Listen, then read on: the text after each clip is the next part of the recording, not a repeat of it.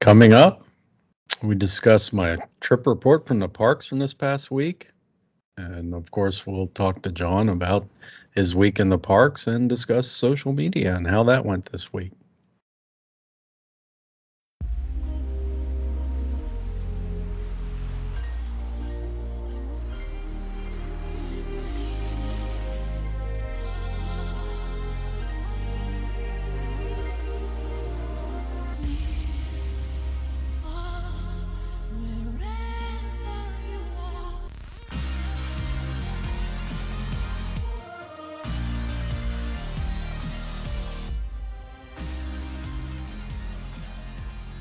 Welcome to the CWDW Near and Far podcast, where we explore perspectives of the Walt Disney World Resort from 10 to 1,000 miles away. I am Mike, the far in this equation. And I'm John, about 6 miles away.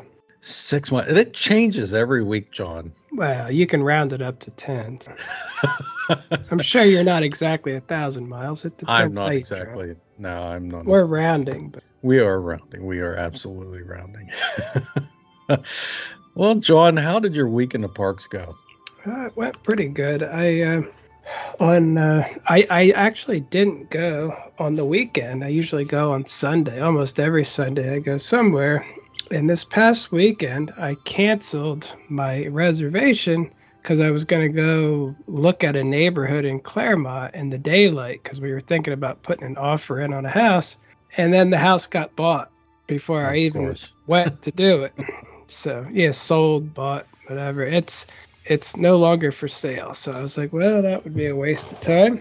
So I washed my car instead, which is always fun, and just did chores around the house. But I was going to say that'd be an interesting thing to talk about maybe in future podcasts, too, my search for a house to move. That would in be. Florida. That'd be.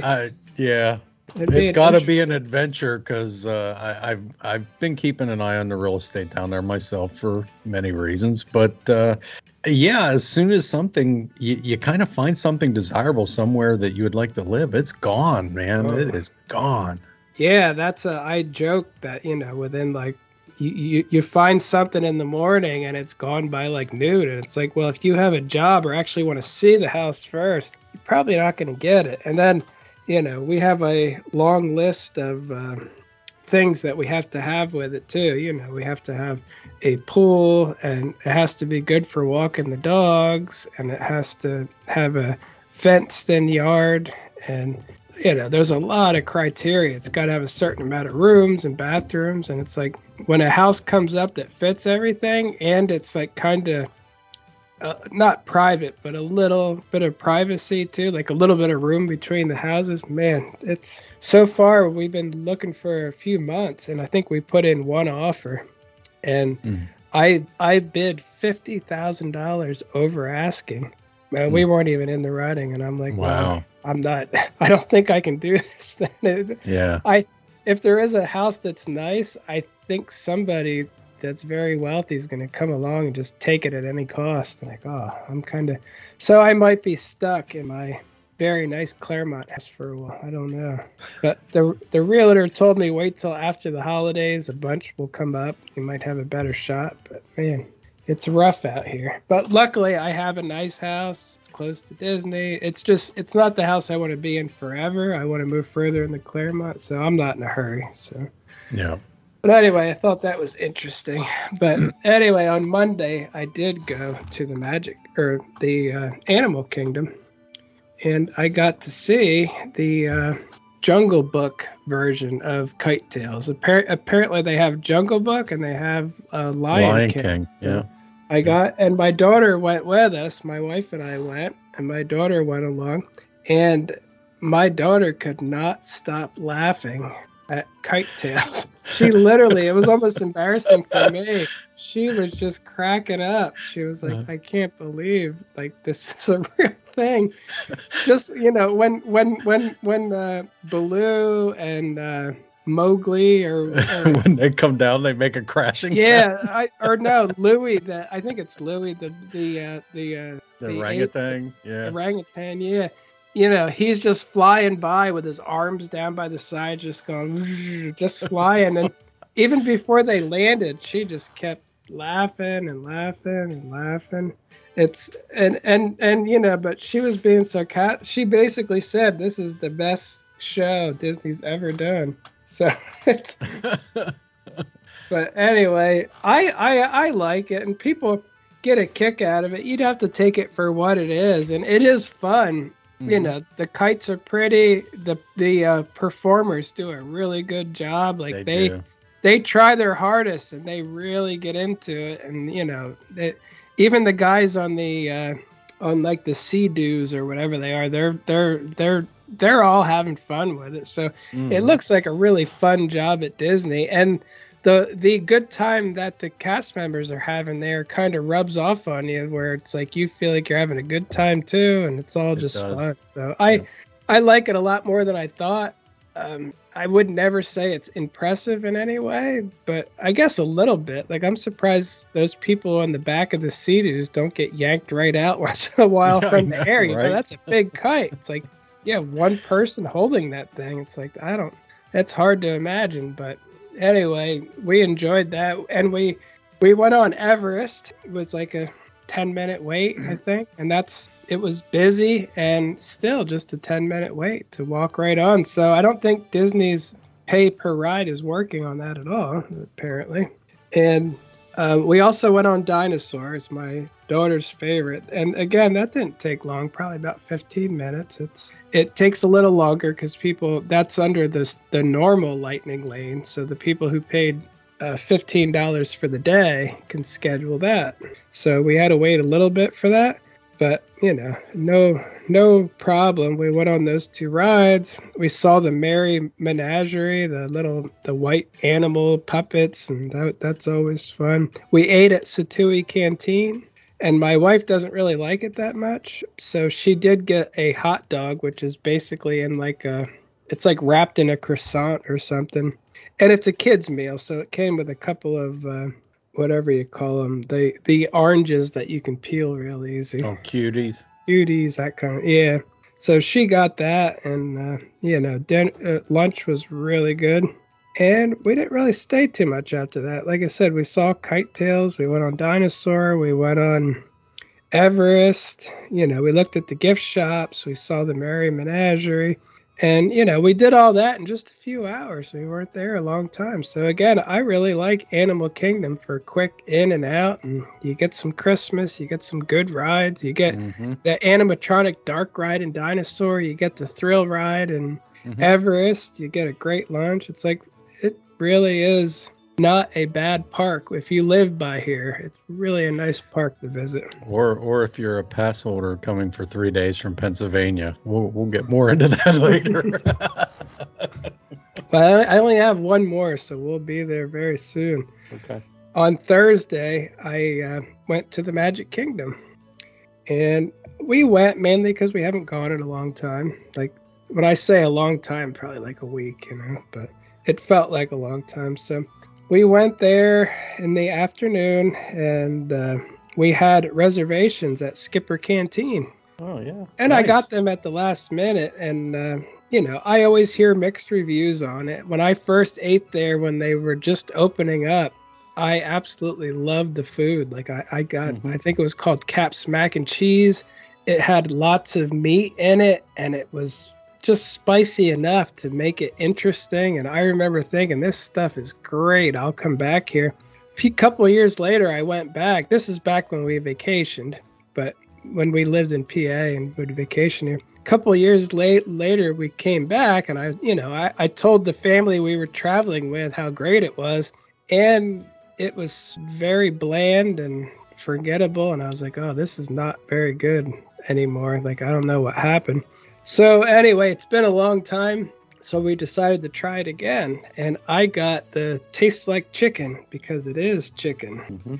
And my food was very good. I enjoyed all of it. It's chicken over rice and vegetables, and I thought it was great. I also got a jungle green salad, which was a little bit spicy, but it's still good though. I liked it.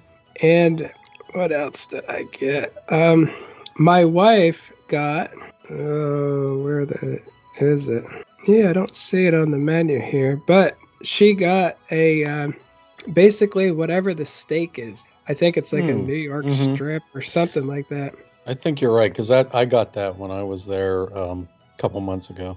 Yeah, I'm looking at the menu, and for some reason I don't even see it on there. But anyway, she got the steak, and she did not like it at all. Like she ate like 3 bites of it. She said it tastes funny, like it almost has a cheap taste to it, like something like. And she was afraid she was gonna get sick, so she only ate. I had 1 bite of it, and I was like, yeah, it does have an odd taste to it, like a. It had a taste of like a steak you'd get like at the school cafeteria. You know what I mean? Like when you were back in school, and it's like hot lunch steak. It's like, this doesn't really taste like steak. It's like weird. But anyway, she did get, potatoes and green beans, and they were great. But the main meal was not that good. And, when I posted it in my stories, and I didn't post whether it was good or not, I just posted a picture of the menu and the food. I got a lot of people that told me that they got really bad food there. And the one lady said that they got something there and they couldn't even eat it. And then they brought them something else, and nobody at the whole table liked that either, and they were like, it's just a real mess. So but anyway, I recommend if you go there, just get it. Tastes like chicken. It's a cool place. But it is a shame though that they're just, I hate to see stuff like that, because I know Disney knows how to make an awesome steak, because I've had such good ones in other places, and why that one would just be weird. My thought was maybe that's part of the cost cutting. They're like, wow, we can get cheaper steak. It's like, it could be. Yeah, I had that steak too, and I didn't think it was fantastic. Yeah, for me it was okay. It was all right, but here's the difference though. My wife has a milk and egg allergy, and so they did not put the stuff on top of the steak that they normally would, so she could taste what it actually tastes like. Yeah, maybe so she was able to judge the steak based on quality of the steak. It's like, she got like some salt and put that on, hoping to make it more palatable, but it still wasn't. It still. And like I said, she was actually afraid something was wrong with it based on the taste, that she wasn't going to eat much of it. And, we didn't complain or anything though. And the waiter wasn't even surprised. They didn't even ask. I think they probably see this so often that they're just like, well, we'll get through another one. So. But my wife got that chicken one like you got, and she liked it, and she let me taste it. I thought it was fantastic. That I would get again. Like if I went back, I have no doubt I'm getting tastes like chicken, because it is chicken, and it was really good. But again, we haven't found anything else there that's that great. I would not get that steak. That's scary steak. So, but again, I'm not. I know. But I'm not a real food reviewer, just regular guy. This is what some guy eating, I'm not looking for top quality anything. But so, we ate there. It was good. The steak was not good. We didn't complain, and, took it for what it was. The wait staff was really good. I mean, he was on top of everything. Everybody who worked there was really good. Like they kept your drinks filled. My salad was like a wedge salad, so I had to use the knife to cut that through, and they saw that and brought back a new knife with the food and you know what I mean? Like they made sure they took notice of even the little things. Like you would never have to ask for another one, because they're already on top of it. They are paying attention. So anyway, the service was really good, and my food was excellent. I would get it again, but I've heard most other things there are not that good, and my wife can confirm that steak, I don't know, not great, but we'll leave it at that. So the other thing that I did at the Magic Kingdom, I was going to say, the only ride we went on was Tomorrowland Transit Authority, because the lines were just really big, like long lines with everything, just crowds of people. And so we ate. We went on Tomorrowland Transit Authority, and then on the way out, they were doing the flag ceremony, so I couldn't help but stop and watch that. I don't know why, I really like that. Like, it's just so in today's environment. It shouldn't be, but it's so rare to see people standing around and, the Dapper Dans are singing God Bless America. And I'm like, I'm surprised Disney still does it, honestly. They're so, politically correct and weird on the side of the wokeism stuff that I thought they might not want to get involved with that. You can't sing patriotic songs, but that's still there, though. So I'm really happy about that. Maybe there's hope for Disney yet, maybe. They still have the Dapper Dans, so the Dapper Dans. Still... Like I said, they honor a veteran when they do it. Typically, there was somebody from the Navy there, and I don't know. For me, I get choked up just watching it. It's so nice, but I like I said, in today's environment, I don't think a lot of people do. They're probably like, "Oh, United States, I hate that country.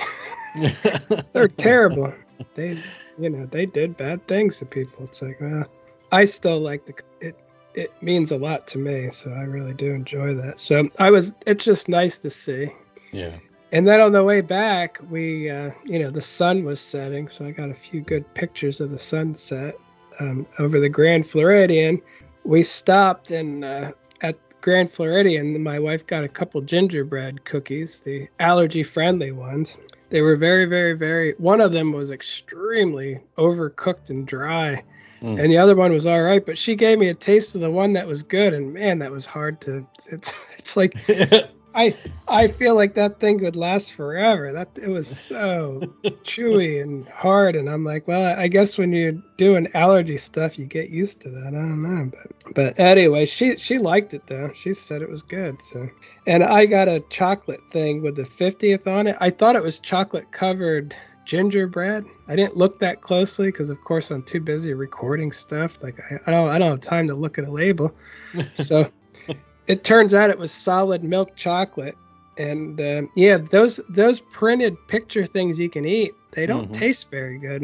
Like you bite them and they feel like you're kind of eating paper or something. Like I almost think I should have peeled that off before I ate the chocolate. But yeah, it was good chocolate though, but I wasn't going to go and buy a piece of chocolate from Disney. I live here.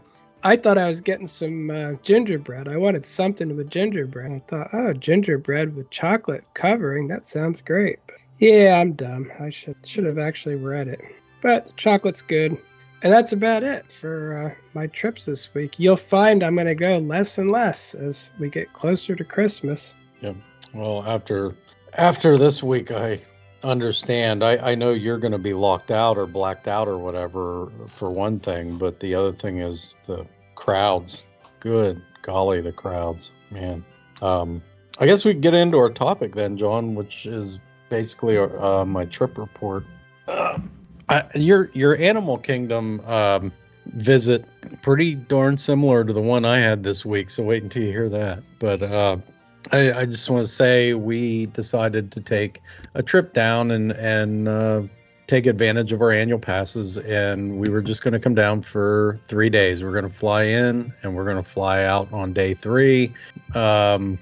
We got a really good deal on a flight through Spirit, and so we took our son down. It was just my wife and I and our son, and so our basic idea was to come down, see the decorations, just kind of experience the atmosphere, for the holidays and stuff for a couple days, and then fly back middle of the week because rates were pretty cheap. Rates, we got a decent deal, and the biggest expense was going to be our son's ticket and park hopper.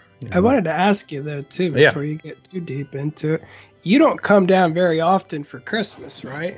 This was the first time since 1998 that I was down for the holiday. All right. So that gives you a perspective of that. Right. I hadn't been down a long time. And honestly, John, I've been there, done it. I could probably wait another 20 years to see it again. I just bring that up because I like to emphasize, my experiences at the park. I think I only ever went on vacation during Christmas one time. And so I don't have a lot of experience of Disney around the holidays, except as a local. So your perspective now will be from somebody who is taking a quick vacation to enjoy the holidays at Disney. I just wanted to touch on that because yeah, and I think that's important to bring up. Again, 1998 was the last time I was down for the holidays, and I'm like you. You know, my wife and I are both like you in that when we come to Disney, we want to be immersed in the whole Disney experience, not necessarily the holidays experience. You know, but we thought, okay, annual passes this year to do it. Let's just go down for a few days. You get some really cheap flights out of Pennsylvania for whether it's like Frontier or Spirit. In our particular case, we're about 2.5 hours away from any major airport. So, you know, there is a small airport out near Pittsburgh. Again, we're in the central part of the state. There's a smaller airport out in Latrobe, Pennsylvania, and that's 2.5 hours away. We drove out there and got round trip tickets with seat selections. We chose our seats. That was our main add-on on Spirit, and it was, you know, for round trip like maybe 105 or something like that. It wasn't really expensive. You can get it if you're a single person and you don't care who you sit beside, and you have no luggage. You just bring in a personal bag. You can fly for like $38 sometimes, and that, you know, that's worth the trip on Spirit. Yeah, that's interesting because, like, I have a lot of family in Pennsylvania. I could literally keep some colder clothes up there where I probably could travel with my backpack and be like, you know, I'll keep a pair of warm shoes and some wintry clothes I don't even need down here. Like at my mom's house, I could probably fly somewhere for like $38 or something just for a quick visit. I never even thought of that until you just mentioned that. Well, like, wow, that would work. I've done a lot of research on this trip, John, and let me tell you, Philadelphia, which is fairly close to the side of the state that, you know, you grew up on and where your family lives, you can fly Frontier and Spirit out of Philadelphia, and Frontier has similar rates to that. So, yeah, I mean, you would be very close to home flying in. Let me tell you how it works as far as, you know, the Orlando thing. One of the perks of being a pass holder is that you get the advantage of a 6-month free owner's locker, what's called an owner's locker, which is basically a just like a crate almost that they will deliver to your hotel, and they keep it like you can keep things in that crate, like and by crate I'd say like I don't know, what do you call those big rubber totes, you know, like a tote. Yeah, like a storage bin. Like a storage bin, like a tote. Yeah, so you can keep different things in the totes, and they keep them for you in a like a temperature controlled warehouse. And they, you know, it's barcoded and all your stuff's in there, and you have access to your account, you know, online and all this stuff. You can schedule any time to get that thing delivered to your hotel, to Bell Services. And they're not just connected to Disney hotels. So what we did this time is I brought my personal item down, like my personal bag, so I didn't have to carry a lot, used compression bags, and passed the personal item dimensions and just threw it under the seat there once we got on the plane. And I brought about half of my stuff back. Because I put a lot of stuff in that owner's locker. So when we come down again, we'll just, you know, schedule them to drop it off, and there's our stuff. Yeah, that's a really good idea too. I remember, you know, looking at owner's lockers back when I used to vacation here, and the fact that they still exist, meaning it means a lot. You know, they've been around a long time, and with the constant additional costs for luggage, they're getting to be more and more of a great idea. So, yeah, owner's locker. Yeah, also the liquids and stuff like that they make it difficult for you to take on the plane and everything, you know, and those types of things. That's nice to keep, you know, stored down there, and you don't have to worry about it, you know. So we're not going to have to mess with that if we decide to fly down. We may fly down for a couple days in February, you know, just to do a few things and then fly back. And if we do that's going to be really big for us. So I just put a couple shorts in there, and I have a couple days worth of clothes changes and, toiletries and stuff like that in there. And who knows, maybe next year you'll decide instead of renewing Disney, you'll give Universal a year, and you can have your owner's locker taken to your Universal hotel. Right, probably, exactly. Right? Yeah, absolutely. I told my wife, I said, on this trip, I said, I wish I could get you hypnotized so you would enjoy Universal more, so then we could get our money's worth for sure. And I would actually go down to Universal a lot more because of the expense of the hotels. Their hotels are way more affordable, about half the price of Disney. And the amenities, I think, are a little bit better at times, depending on what you're looking for. So transportation is great at Universal. In any case, yeah, we got down there. We flew down. By the way, Spirit gets a bad rap sometimes. I could not be more complimentary of Spirit. It's not like United or something where you got a big TV screen in front of you or something. It is very bare bones. You can fly in the cheap, or you can add things to your flight.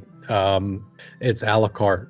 So I love a la carte. I love the freedom of having choices. If I have to pay for it, I choose to pay for it. If I don't have to.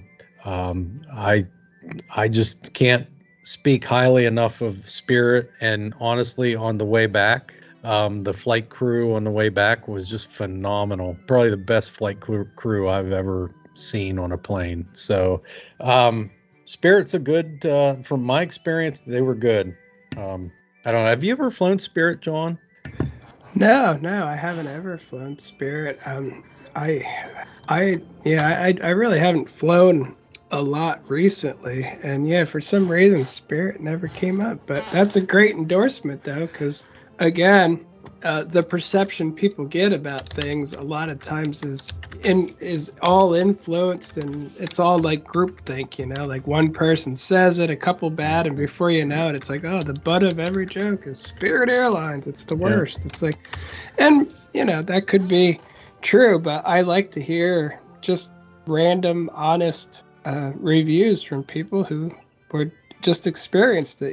That means a lot to me. So would I try them? Sure. Sounds like they're not bad. And I do fly Allegiant, which I feel like might be similar to them. It is, because they have a lot of flights going to Allentown, PA, which is within minutes of where I used to live, so it's easy to have someone pick me up there. So yeah, Allegiant flies out of University Park Airport, which is Penn State Airport, which is like a half an hour from me. And they're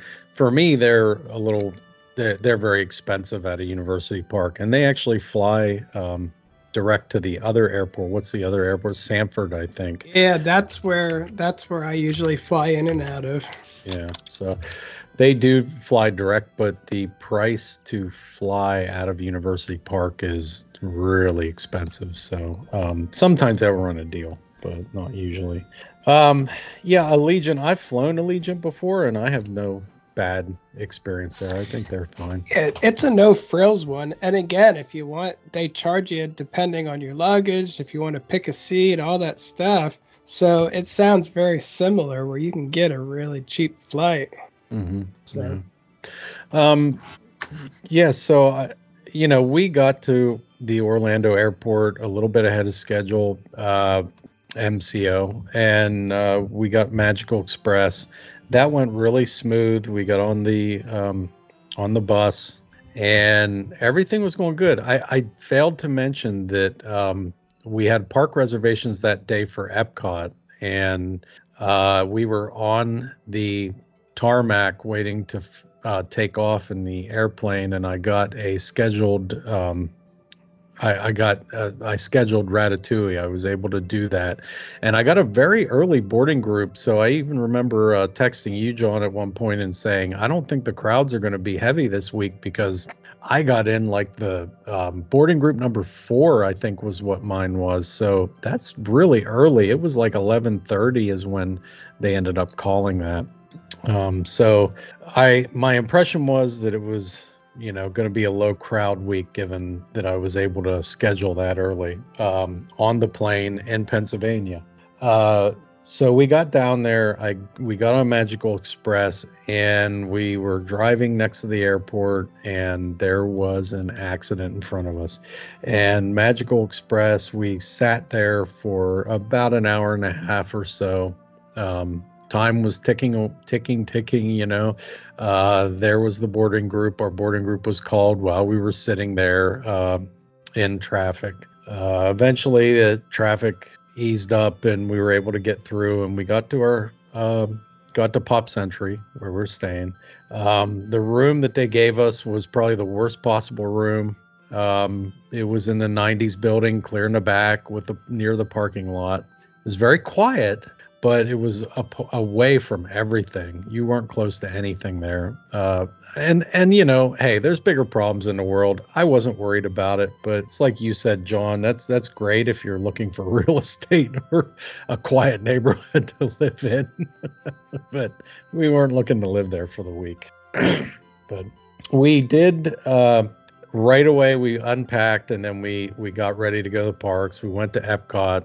We got in through the Skyliner, got up to the ride. It was probably like 2 o'clock. We got our boarding group called at like 11:30 or something like that.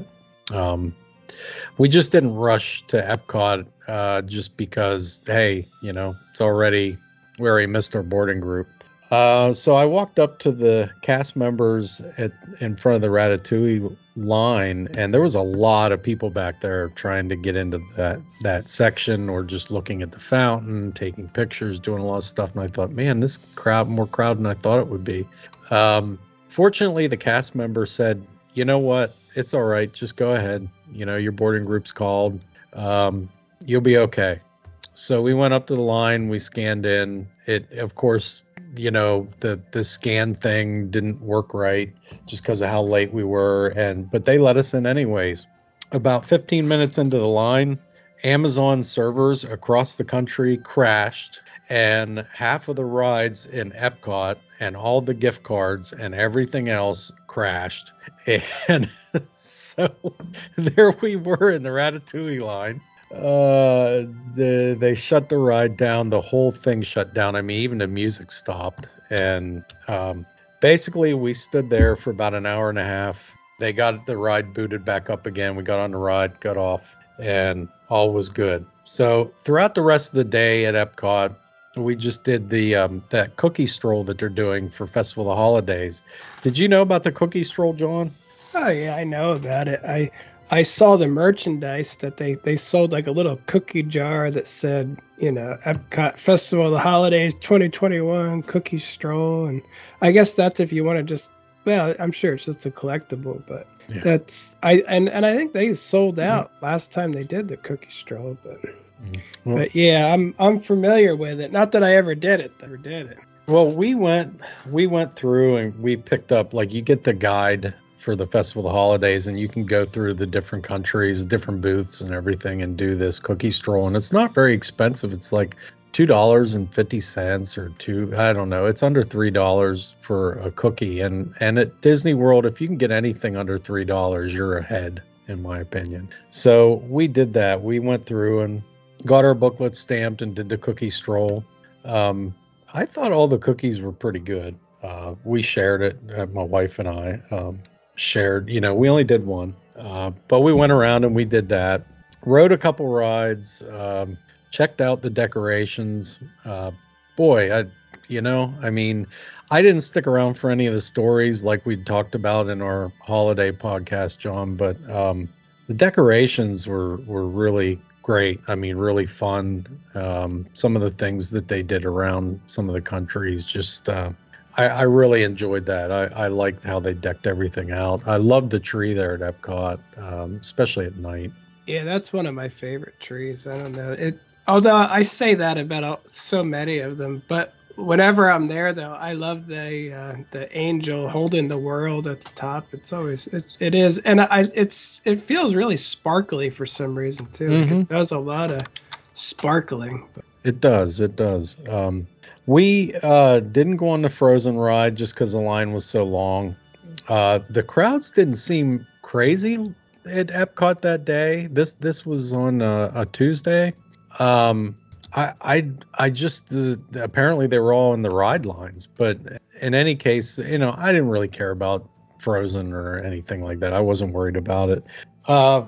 We went to the Mexico Pavilion, and it's decorated pretty nice in there for the holidays. I didn't go in there yet for the holidays. I didn't even think about that. Yeah, the booths that are in there, the marketplace that they have in there, it has kind of like a garland up and different things like that going on. They have a really nice, like right at the entry when you go into the pavilion itself, not the front of the pavilion, but like when you go into the marketplace area where the restaurants are and everything. They have a really nice kind of garland and lights there, like a setup. It's not elaborate. It's just kind of classic, and looks really nice. We did go on the ride. There was nothing holiday in the ride, but it's just a classic ride. Yeah, we always have to ride it there, and the line is always short. So yeah, that's good to know. Yeah, and that piggybacks off last week too, saying that the other parks outside of the Magic Kingdom just seem to have an awful lot of decorations throughout. They do. And the Magic Kingdom, I feel like, has less, Yeah. But yep, that's right, John. I totally agree with you. We left that pavilion, went to Test Track next, or at least we got in line at Test Track, and then Test Track broke down. No. Really? That's weird because, wait a minute. It's broke down more than it's not. So yeah. I will. This is where I started to get a picture of this Lightning Lane thing too.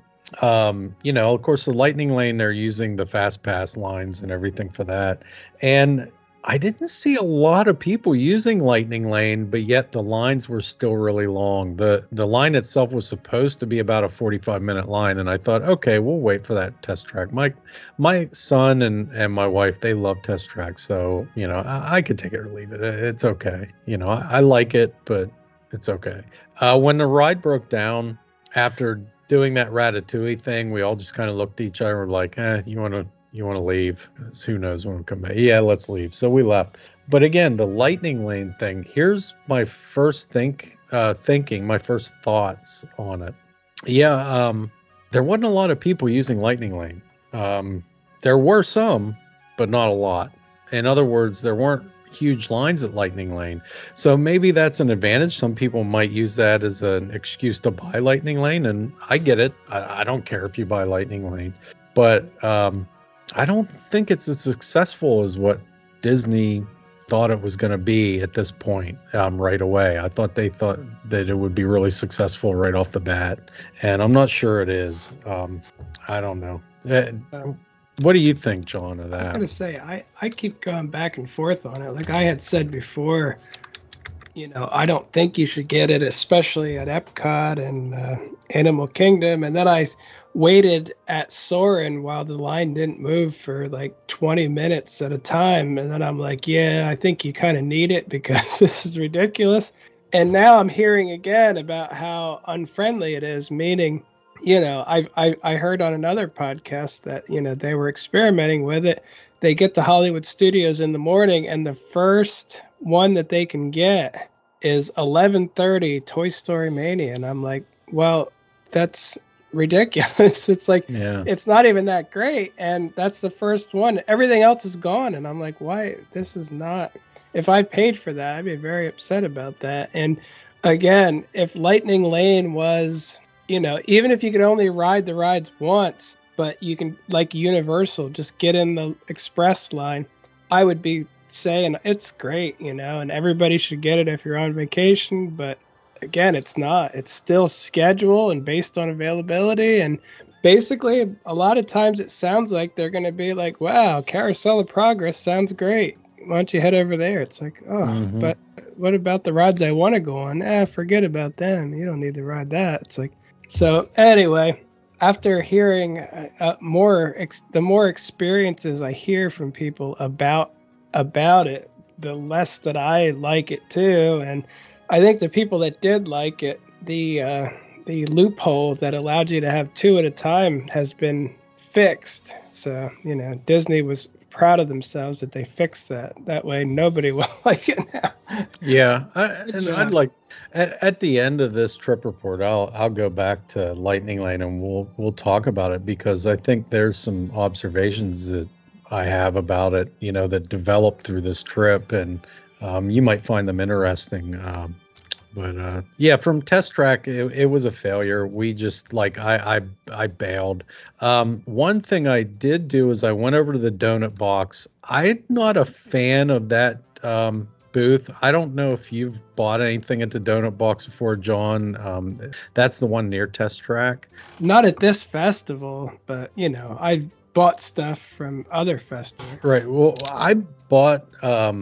They had a sandwich there for the Food and Wine Festival, and I wasn't crazy about it. And then this festival, it just didn't look that appetizing to me, but they did have a pass holder exclusive where they had like a gingerbread drink in this pass holder exclusive cup. And it's not a glass or anything. It's just like a plastic cup, but it's kind of neat. It's got a neat classic Disney design on it. And I thought, okay, I'm going to get that. I'm just going to try it, but I really want that cup. And so I did that right there. So it's a cute cup. I'd encourage anyone to look it up. If you're a pass holder, it might be worth a get, The drink is pretty good. It's like a gingerbread flavored. I don't even remember exactly what it was. It was almost like an eggnog with gingerbread in it. But, if you're not a fan of eggnog, you might not like it. It was all right. From there, we decided, okay, we're going to go over to Living with the Land. It was starting to get dark a little bit, so we thought, okay, let's walk over there. On our way over, we did another cookie stroll booth somewhere. I'm not sure where. I think it was up near Port of Entry or something like that. And just kind of, I took some pictures and video of the tree there and just some other pictures of the decorations. It's just a really, right there where you enter the country area across that bridge. I just really like it. Like they have that chorus going. Do you know what the name of that chorus is, John? Those singers that are near the lake there? It's called Voices of Liberty? No, it's not Voice of Liberty. They have a different name, and it's almost like I heard them. I didn't see them, but I heard them singing, and it sounds like almost Joyous? Like a joyful something, or joy. I think it's called Joyous, or Joyful, something like that. But it's only there for Christmas, right? Right. Yeah. So it's almost like a gospel or soul type thing. And boy, were they were fantastic. Just listening to them sing and the selection of music. I really appreciated that, just hearing them there. And you don't have to pay for that. It's not like the Candlelight Processional where it's very kind of exclusive a little bit. It was just scheduled times where they sang in front of the lake near that tree and everything. And it's just really neat. And I really appreciated that. Decorations around there with the tree and everything are great. We went over to Living with the Land and wanted to do that because of the Christmas decorations in there. And it was a long line, John. The line was like a half an hour for Living with the Land. I've never seen that. Well, I think people are finally starting to catch on then that the lights are in there and that it is cool. So I'm happy that it's long though, because I would be devastated if they got rid of that. I know they won't right now anyway. They have enough money problems to deal with and they even touch it. But, they do like bad ideas. So that could be their new priority, to destroy it. So hopefully, I'm glad to see people are finally realizing that there's lights in there too. So. Yeah. Well, I think that was what everyone was excited for in that ride. And, I actually asked for a front row so that I could take some video and pictures and things like that. And I did. I didn't get all the entire ride because, unfortunately, my battery ran out, which it was supposed to be full. So I had to swap batteries. And then after I swapped batteries, then my card ran out. So I missed some sections of the thing. So it didn't make for, great video, maybe for a good TikTok here or there or something. But the decorations in there actually more impressive than I thought they were. You know, I've seen your video and seen other people's videos, but in person, I thought it was just so much better. I really liked it. The lights don't translate that well on video, and I've tried a couple different cameras, and they just don't.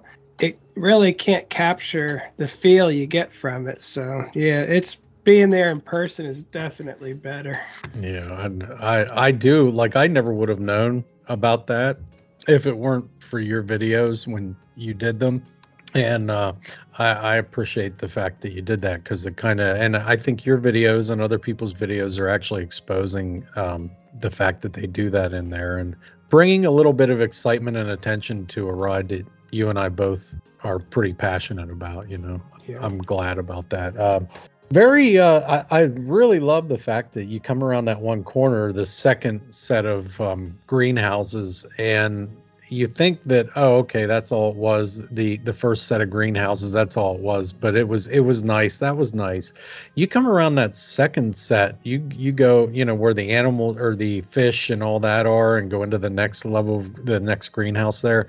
And right off to your left, man, they have a really neat, like, kind of Mickey decoration, you know, on one of the, I don't know what exactly that is that they have there, but that thing was neat looking. Just like a topiary, I think. Yeah, something like that. And then they light it like orange or something. Yeah. It really makes it stand out. It does. It was pretty cool. Unfortunately, that's about the time my camera, I couldn't get my camera on it in time.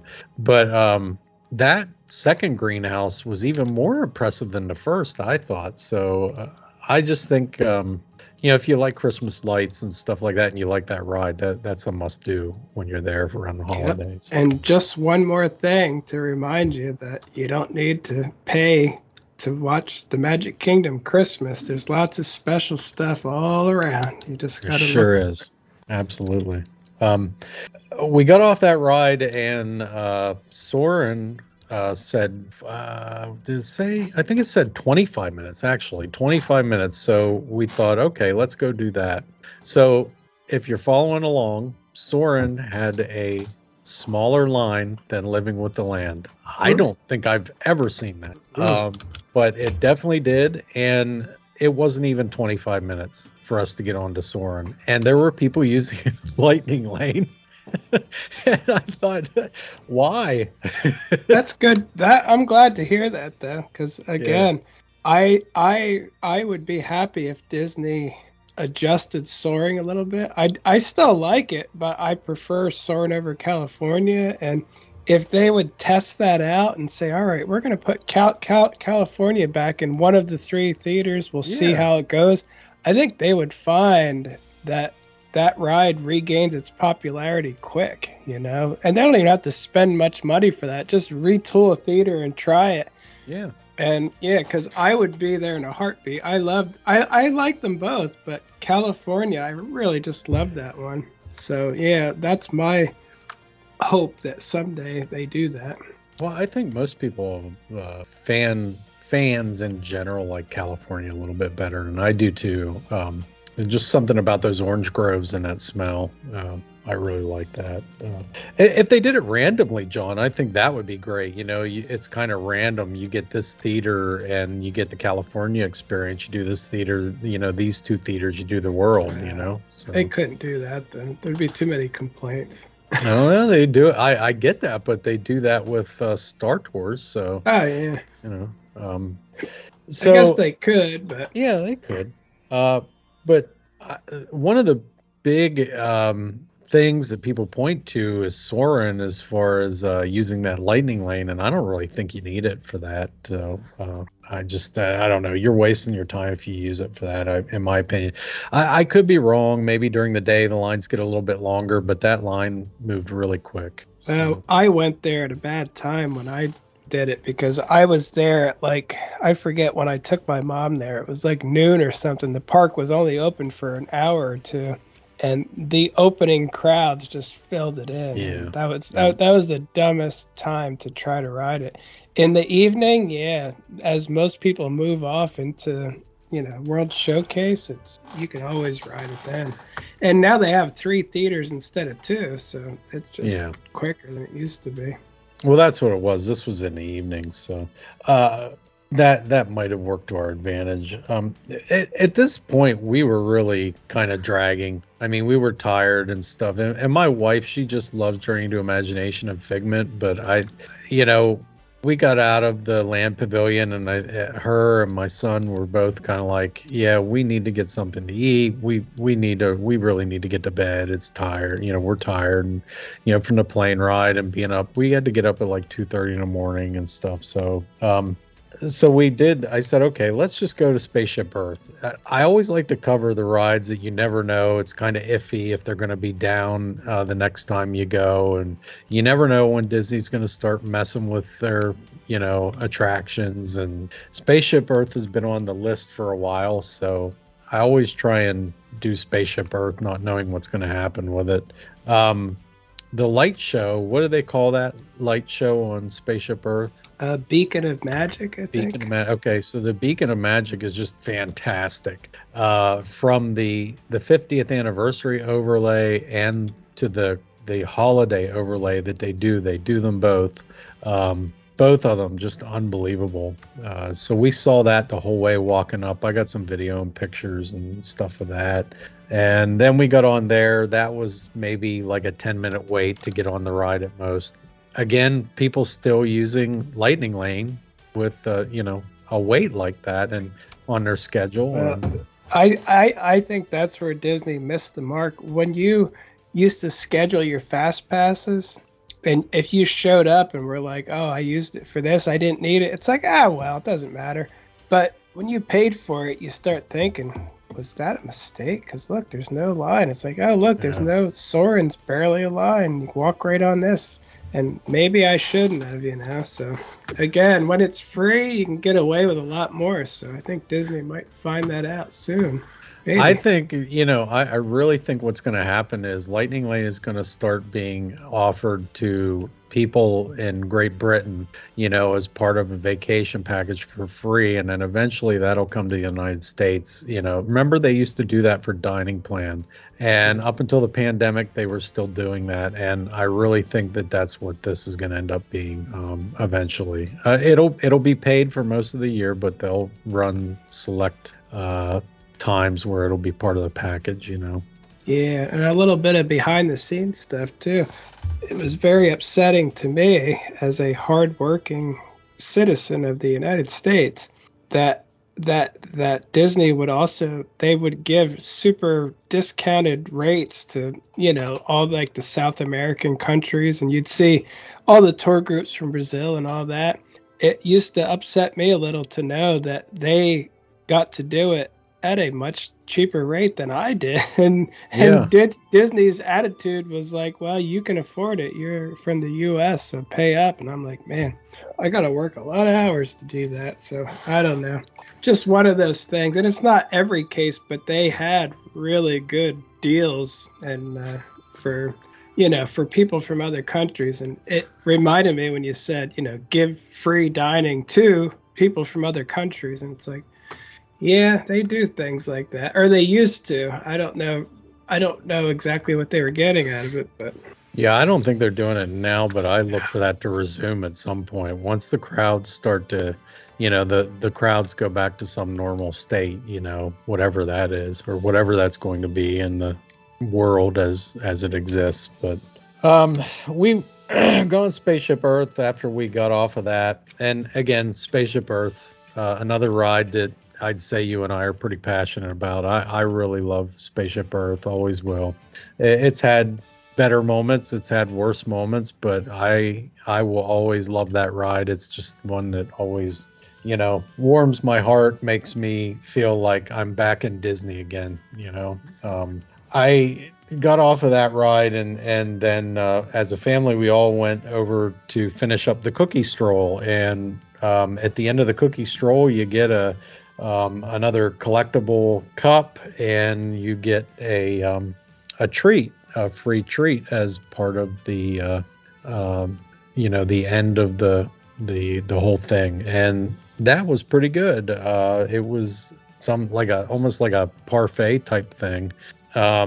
And they give you a 50th anniversary cookie again with that paper printed thing on it, like you said, is kind of a little gross, but and it kind of does taste like a sugary paper. And then we went back to the room. We did not watch the show at night there, other than the Spaceship Earth. I just if it was Illuminations, we would have stuck around, but you saw the good show on the Spaceship Earth. So. Yeah, I honestly didn't even think about that again. I don't even consider Harmonious. I'm like, it just doesn't even occur to me as an option. I'm like, and like in my mind, I'm thinking, oh, good, you saw the nighttime show there on Spaceship Earth. Yeah, exactly. We didn't stick around for Harmonious. I did want my son to see it, and we were going to stick around, but we were so tired, and I was just like, okay, let's just go back. We did. We hopped on the Skyliner. We went back, all washed up. We went to we got back in time to go to the food court and went down there, and things are back to normal somewhat at the food court at Pop Century. So that's good. I mean, it wasn't all mobile order anymore.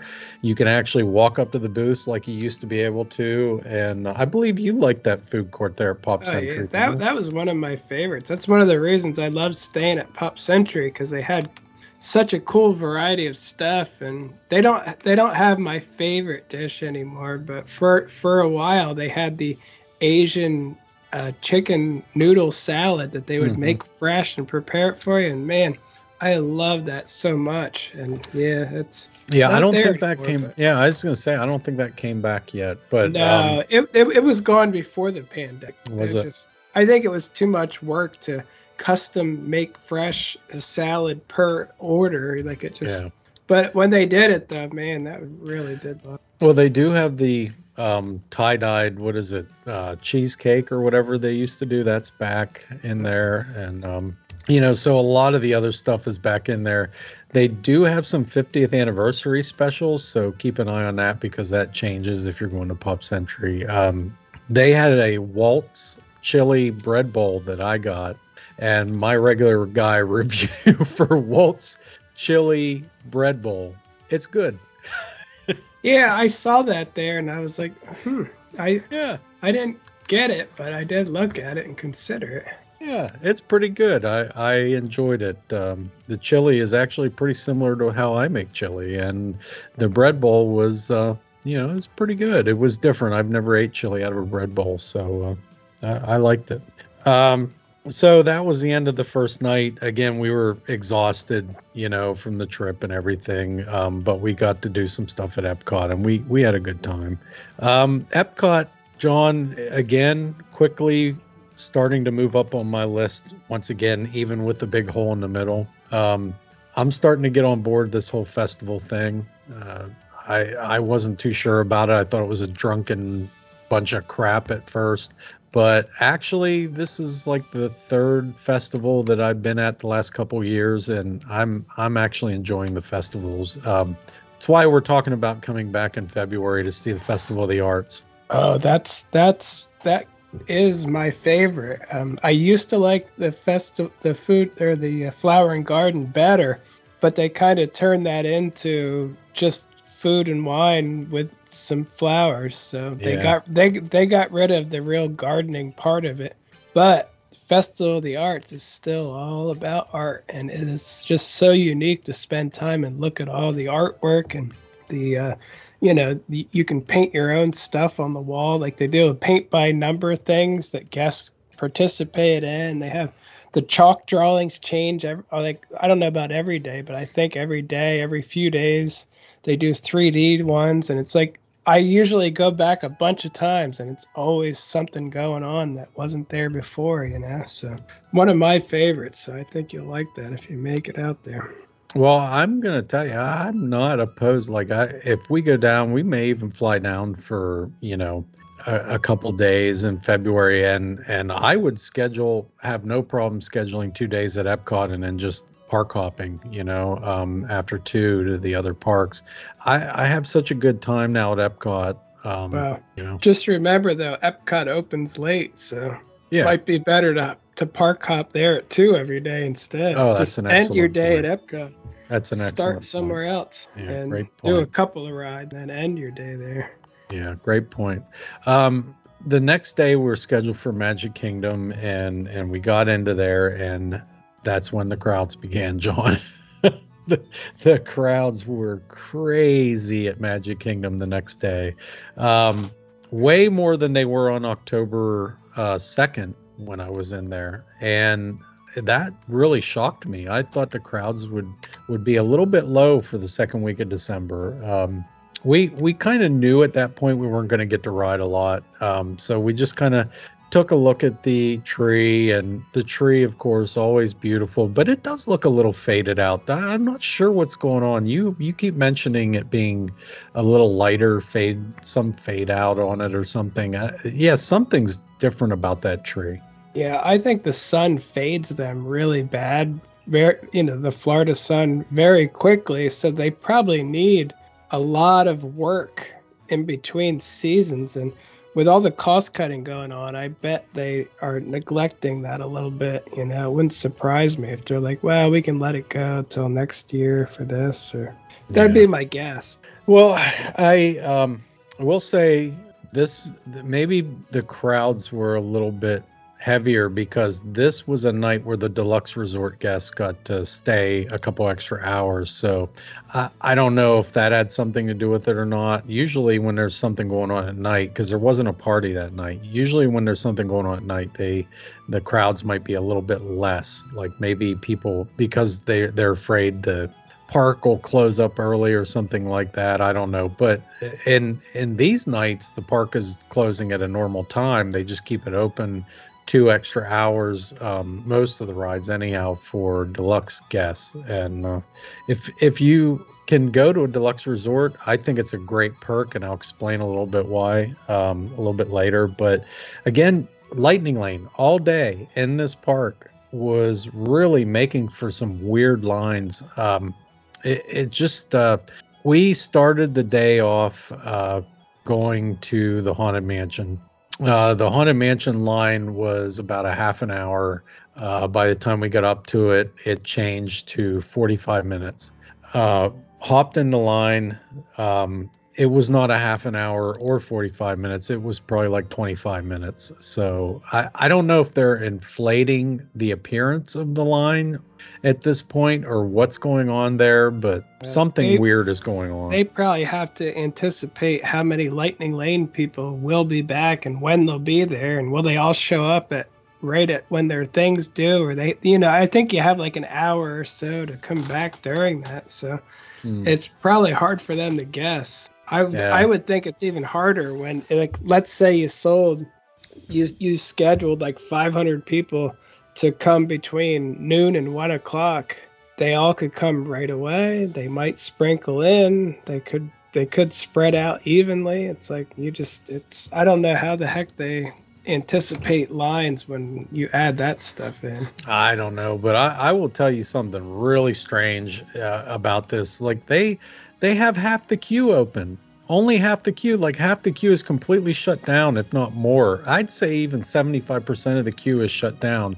And they have a line going clear back to the riverboat, and it's up in Liberty Square. So you're standing in Liberty Square, and one of the cast members holding a sign with the estimated time for the line to show you where the line ends, or begins rather. And they have an entire empty queue of wraparound. I don't understand why they don't have that whole thing open. I mean, they're basically backing people up into Liberty Square, getting into other people's way, trying to move throughout the park. And it's confusing to me. There's got to be a reason for it, but I can't put my finger on what it is. There were some people using Lightning Lane, but not a lot. And the Lightning Lane where it actually lets out into the regular crowd, I don't really think it's worth it there either. I mean, you get right into the ride, But all the more ride queue at this point they're using. I don't know what's going on there. It was just strange. Maybe it's because it was early in the morning or something. But that one was the first one I kind of looked at as like, what's going on here? Once we got through Haunted Mansion, we went over to Big Thunder Railroad, Big Thunder Mountain, and the wait was supposed to be 35 minutes for that. Not a lot of Lightning Lane usage there. That line probably took maybe about 30 minutes. So I didn't think that was too bad. I love that ride. And I love all the decorations, all the cool things in the line leading up to that ride. You know, the little in jokes, Easter eggs and stuff everywhere. So we did that. We got off of Big Thunder Mountain. Can't remember exactly what we did at this point. I think we decided to... we went to get something to eat at this point for lunch. We went to, for a little bit early lunch, we went to Casey's Corner. Now, I've never ate at Casey's Corner, John, so it's like something that everyone seems to do, you know, get a hot dog at Casey's Corner. We finally were able to do that. There were no seats available. All the seats were taken up. They were like acting really weird about letting you in and out of the restaurant and stuff. I don't know. You just never know. You gotta watch. A lot of COVID around the hot dogs. I guess. Well, we did that, and we decided to join what you often call the encampment in the hub grass that's next to Casey's Corner, and just sat on the fake grass in front of the trash can and ate in the shade. Not to be an absolute pig, but I thought, since I'm going to Casey's and I clicked that box finally, I'm going to go over to the the egg roll cart or whatever it's called. What do they call those in front of Adventureland there? I don't think I ever got one of those. I wanted to. I did get I think they're like spring rolls from Aloha Isle, or is that what? I always get them confused. There's two different places. One of them has like a little snack that has vegetables and pork, and you dip it in sauce. The other one, you can get like a cheeseburger, spring roll, and all the different. That one I never found yet. Like, I didn't look that hard for it, but I always wanted to try it and never ran into it. It's in your video for today that we posted. Of course it is. It's right at the end of your video, right by the Adventureland Bridge. That's right in front of it. So you'll see it. It's a red cart. You can't miss it. And it's got a line. It's always got a line. So see, I never went to that one. I have to look at my own video. I'm recording a video and I don't even pay attention apparently. I never see that. Yep, you'll see it. I keep thinking one of these, I want to go there just to eat that because I've heard a lot of good things. Yeah. So they had the cheeseburger one, and they had the 50th anniversary one that had it was almost like a deli sandwich in a spring roll, like it had pastrami and stuff like that in it or something like that. And I thought, so you get two of them because they're just small. And you can either get two of the cheeseburger, two of the 50th anniversary, or you can get the option C, which is one of each of them. And that's what I did. They were really good. I really enjoyed them. They're small. Like I said, they're like almost like a snack size. But if you just need something to keep you going for a couple hours to get you through till dinner or whatever, it's a perfect treat. Yeah, see, when I'm visiting, that's the kind of thing that I would like to do because I'm just there for a couple hours. I'd love to have a snack. I don't want to eat too much. And so I would recommend either one of those. Casey's Corner, the hot dogs were really good there too. So just like a Coney Island style, and I really enjoyed that.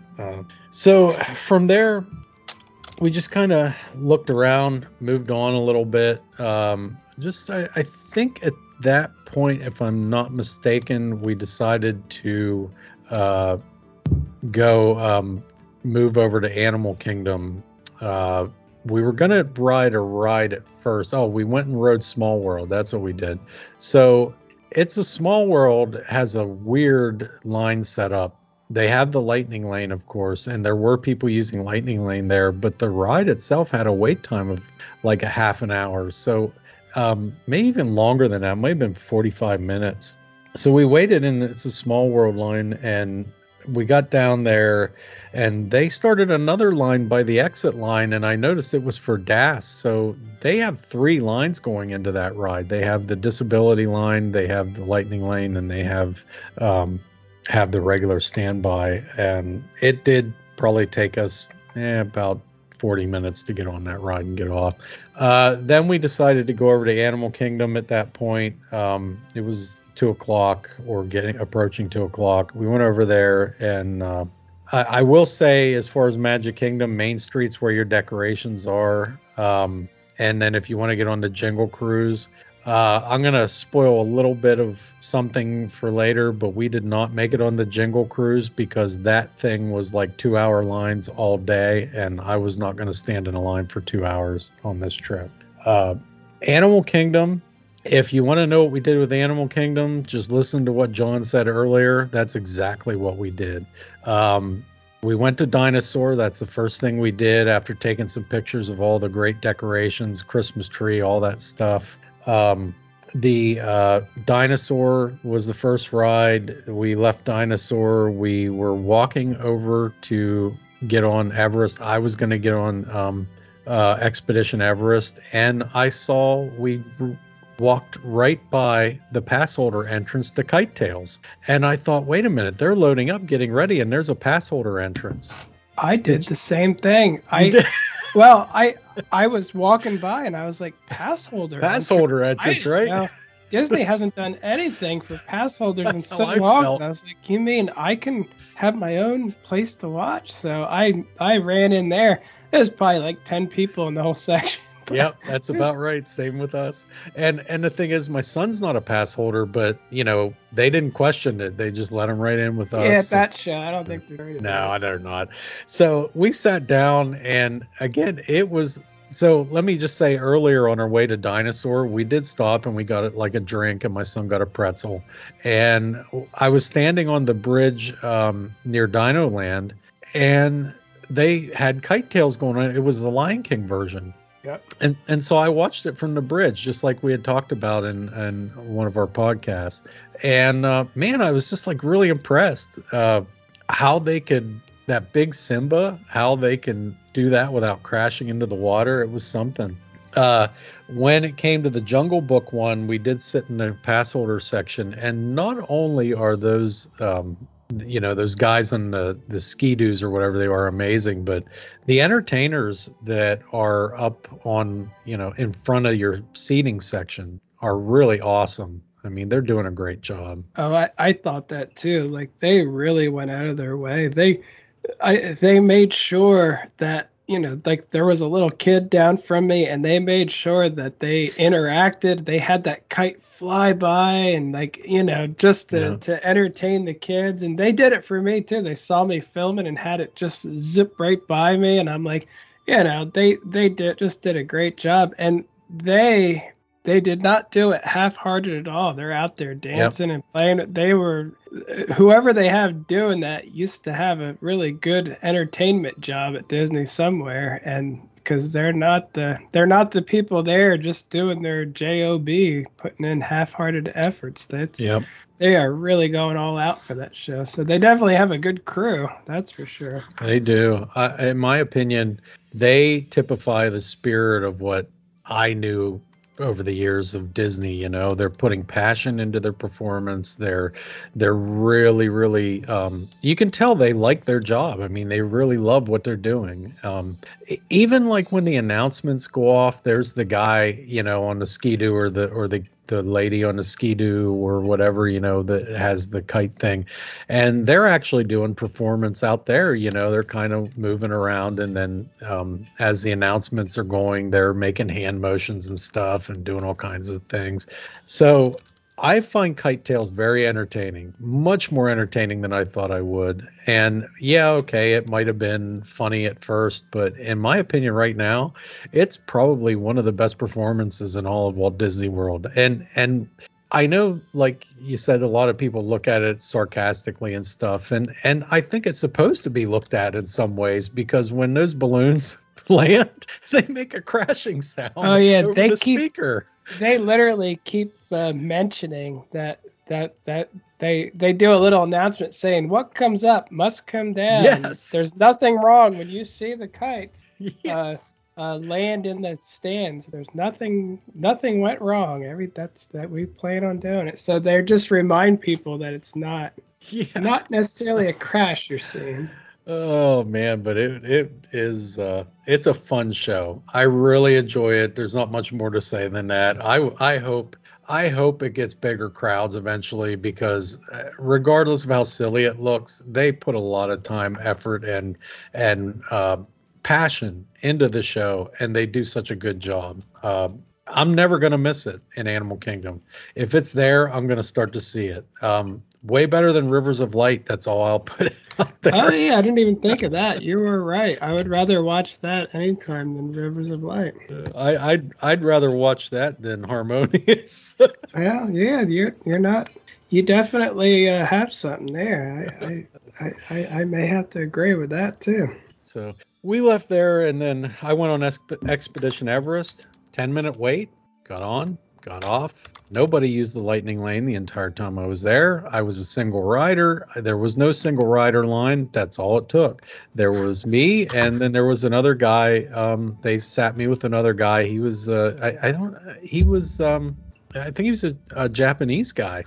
He didn't really speak much. I don't think he could speak English real well, so we didn't really interact too much. But you could tell the guy was having fun just like I was. So I thought that was great.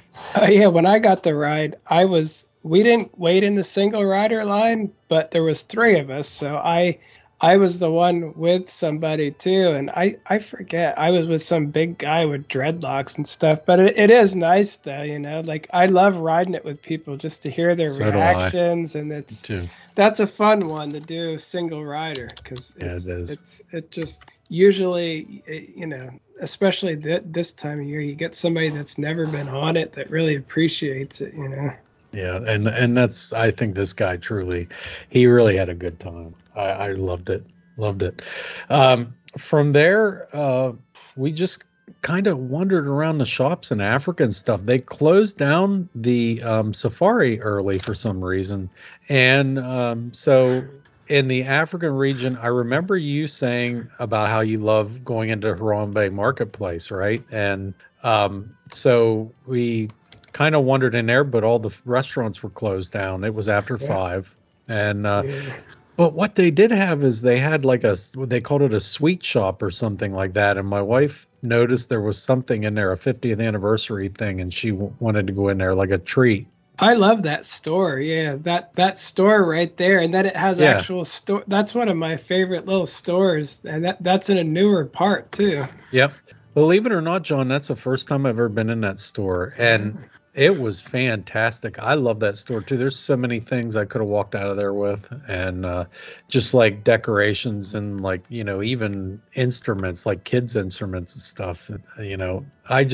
That's a great store. Plus, it doubles as kind of like a sweets, like kind of bakery type thing. Oh yeah, yep. It's got the candy counter, bakery counter, whatever you want to call it. So yeah, you can go in and get that stuff too.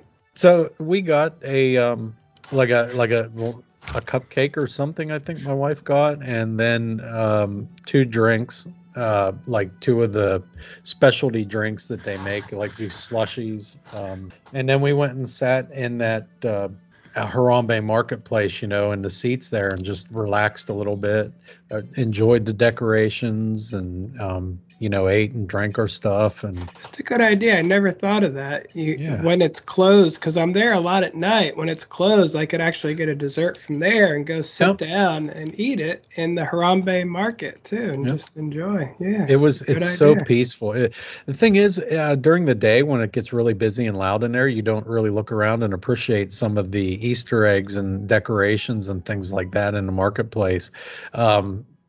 I had a chance to actually kind of look around and relax, and it was really nice. A lot of cool things in there. we got up and kind of walked over towards where the safari area was, and they have some awesome Christmas trees, themed in kind of the way that I guess in certain areas in Africa they would do things like they use bicycle tires and chicken wire and all kinds of things to make these. I don't know Christmas if they trees. really would do that, but in the Disney version, they sure do. So I don't know. Maybe, yeah, I don't know, but I thought they were really awesome looking. Like they did a really great job with them, and it was almost like a sustainable practice. Like you throw out a bicycle tire. Well, yeah, you can use it in a Christmas tree or something. So. Oh yeah, I like that too. That's a version of recycling. Yeah, and actually use things you have. They made wreaths out of bottle caps too and stuff like that, and that was really cool. Yeah, I didn't notice that this year. When you asked last week about that, and I could not remember it this year, but I do remember it in the past, taking pictures and videos, because I remember thinking how cool it was. The handcrafted stuff they make to fit into the surroundings. Just really nice.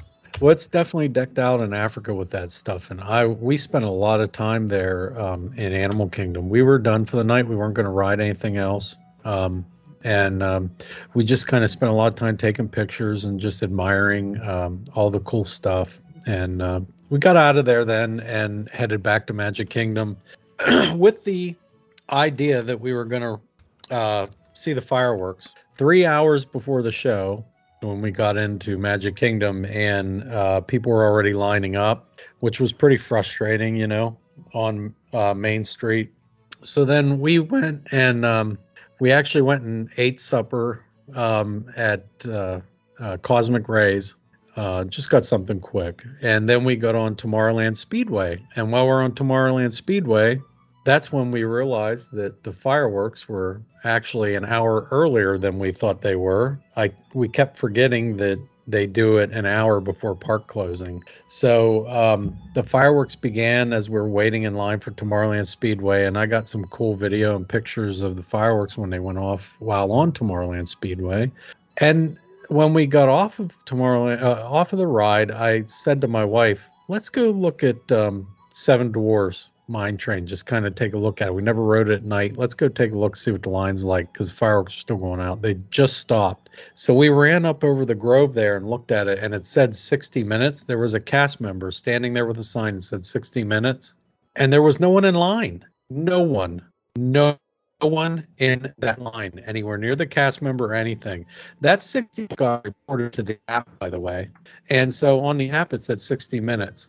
It took me 5 minutes at that point to get on Mine Train. And that is crazy. I know. It's insane, right? So we got on the Seven Dwarfs Mine Train, rode that, kind of looked, it's really a different experience at night. You can't really necessarily see any Christmas decorations or anything from there, which, it's all good. But after looking at that, I thought, man, I don't know if I'll ever see the Magic Kingdom fireworks again. I'm just going to ride rides while the fireworks go off, especially when the lines are that heavy. Right after we entered the lines from the fireworks emptied out because the fireworks had just ended. And then the lines started to really pile up. I imagine at that point, after we were done with the ride, the wait time was considerably longer. But once we got off of there, we just kind of started looking at the app and kind of wondering, okay, what are the ride times like? And my wife's favorite ride is Big Thunder Mountain Railroad. And so I thought, okay, why don't you and my son, you and Gavin go on Big Thunder again. It's only like a 15-minute wait, which is more or less a walk-on at that point. And I'll go on Splash Mountain because, again, I never know when they're going to take down Splash Mountain. No idea. So I ride it every time. And I went on Splash Mountain. It was getting close to the end of the night. The line for Splash Mountain was supposedly 25 minutes. By the time I went to the line, that turned into 35 minutes. And by the time I got almost to the indoor part of the ride, it turned into 40 some minutes. So my family, of course, was waiting for me, after that for quite a while for the ride to get through. There was no lightning lane at that point. No one was using it. But there were people that were trying, they tried to beat the rush before the park closed. So by the time I got off of Splash Mountain, it was probably like 20 after 9, maybe. And the deluxe resort guests were now in the park doing their extra hours. We got out of there. Of course, Splash Mountain's always great, even at night. Awesome to see the castle at night and everything from that drop. We got out of there, and those lines were like next to nothing. Deluxe resort guests were in next to no line at all. They did close down the Jingle Cruise. They do close down Splash Mountain at that, for that event. But everything else pretty much is open, and there's not long lines. So if that's totally free if you're paying for a deluxe resort. If you're DVC or renting DVC points, that's available to you. So, Yeah, it sounds like a great thing to take advantage of. It is 2 hours in the park with low lines. Oh, yeah. And speaking of being in the park after hours, I remember last time we talked about when we talked about the Christmas party. Yeah. I had said after the first parade, I saw crowds of people leaving. Well, that's only 45 minutes after the party started. I think there's a lot of people that already do what I said could possibly be done, meaning go all the way in the back of the park and drag your feet so that you can just stop on the way out and watch the parade for free and then go out. And it's like, man, I should have done that. I would have been fine just seeing the parade. That would have been good. I might try that next year. I know you're not supposed to, but I saw crowds of people leaving right after the first parade, which who would pay $200 and some a person in order to be there an extra 1 hour? It's like, I don't think that's happening. And I saw a lot of people with strollers and kids and just crowds. And I'm like, they waited it out. They went on a ride at like 8. Then they went to the bathroom, and then they stopped at the store, and then they sat on a bench. And before you know it, they're walking out during the parade and go, oh, I'll just stop here and watch. They're not looking for a wristband, people walking in that direction, and people stopping to watch the parade. So I think that's happening a lot. So I think you're right. And I can't fault them for it, really. I mean, I wish I would have done $500. I would have, instead of feeling disappointed, I would feel proud that I saw the parade and didn't spend $500. Well, that was it for our Magic Kingdom. Again, our trip. We were a little bit behind, so we didn't really have a long bus wait. We got pretty much right on the bus, so it wasn't really a problem. So the longer you wait, the better off you are. Just don't wait, too long, because they only run from your resort for an hour. But I was talking to a gentleman on the day we left on Magical Express, and he told me he was in Magic Kingdom that day, and he just kind of hung around a little bit past an hour, not even knowing what was going on. Couldn't get on any rides or anything, but he just enjoyed the atmosphere, kind of similar to what you were talking about with the Christmas thing. And he told me, he said there were no buses or anything like that. He talked to one of the cast members near the bus station, and they said, oh, no problem, we'll call a bus in for you. And they literally called a bus in for him, and then there was one other couple there, and he got his bus to fall. That's what they do for the stragglers at the end of the night. Sometimes you have to wait a little bit, but I've already eaten at like the Rainforest Cafe and at the Animal Kingdom, and there are no more buses at the end of the night, and they just say where you go, and a bus is going to take you and whoever else there directly to your hotel. That they do that, so you don't really have to worry about it to take care of you. So that's a good tip right there for people to keep in mind. Don't worry about it; they'll get you where you need to go. So yeah, they'd never just leave you there and go. Yeah, get a ride share, call an Uber.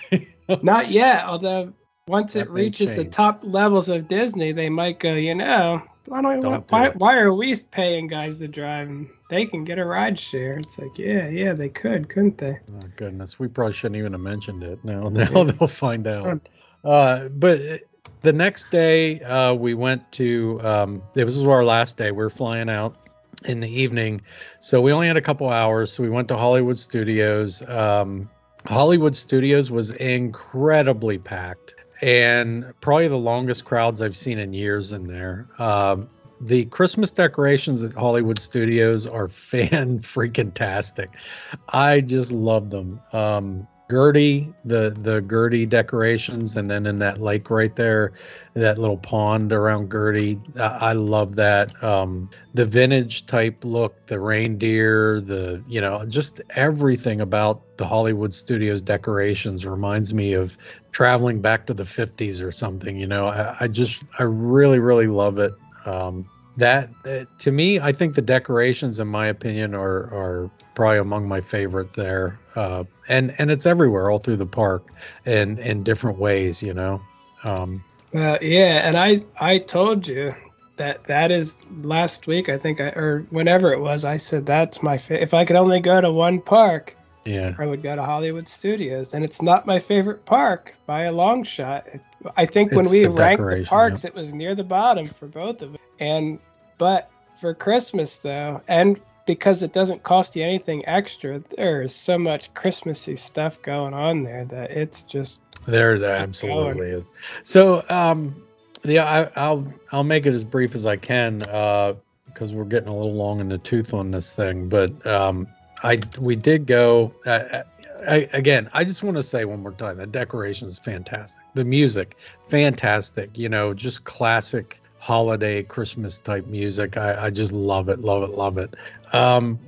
We decided to go first to Slinky Dog because, first thing in the morning. Well, that wait was already 70 some minutes, and we waited in that line, and it was 70 minutes in that line. And there were some people using Lightning Lane, but not a heck of a lot. I mean, it wasn't enough to really make that line 70 some minutes. So, we got on it. Of course, Slinky Dog, always enjoyable. I think it's worth 70 minutes a wait just because of how much I love that roller coaster. It's just so fun. You as a local, you probably wouldn't wait 70 minutes, John. You would come in real late at night and you would get on there and just try and do maybe a 20-minute line or something like that at most. But and that's how I would be. Mickey's Runaway Railway, hour wait all day for some reason. I hadn't seen that in a long time. Rise of the Resistance, 2-hour waits all day. Millennium Falcon Smuggler's Run, 60-minute waits. I wasn't getting on any of them. No way.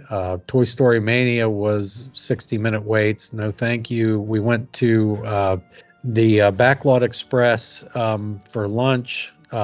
I'm going to say it again, John. We said it before in a previous podcast. That is an underrated place to eat at Hollywood Studios. I really, really like Backlot Express.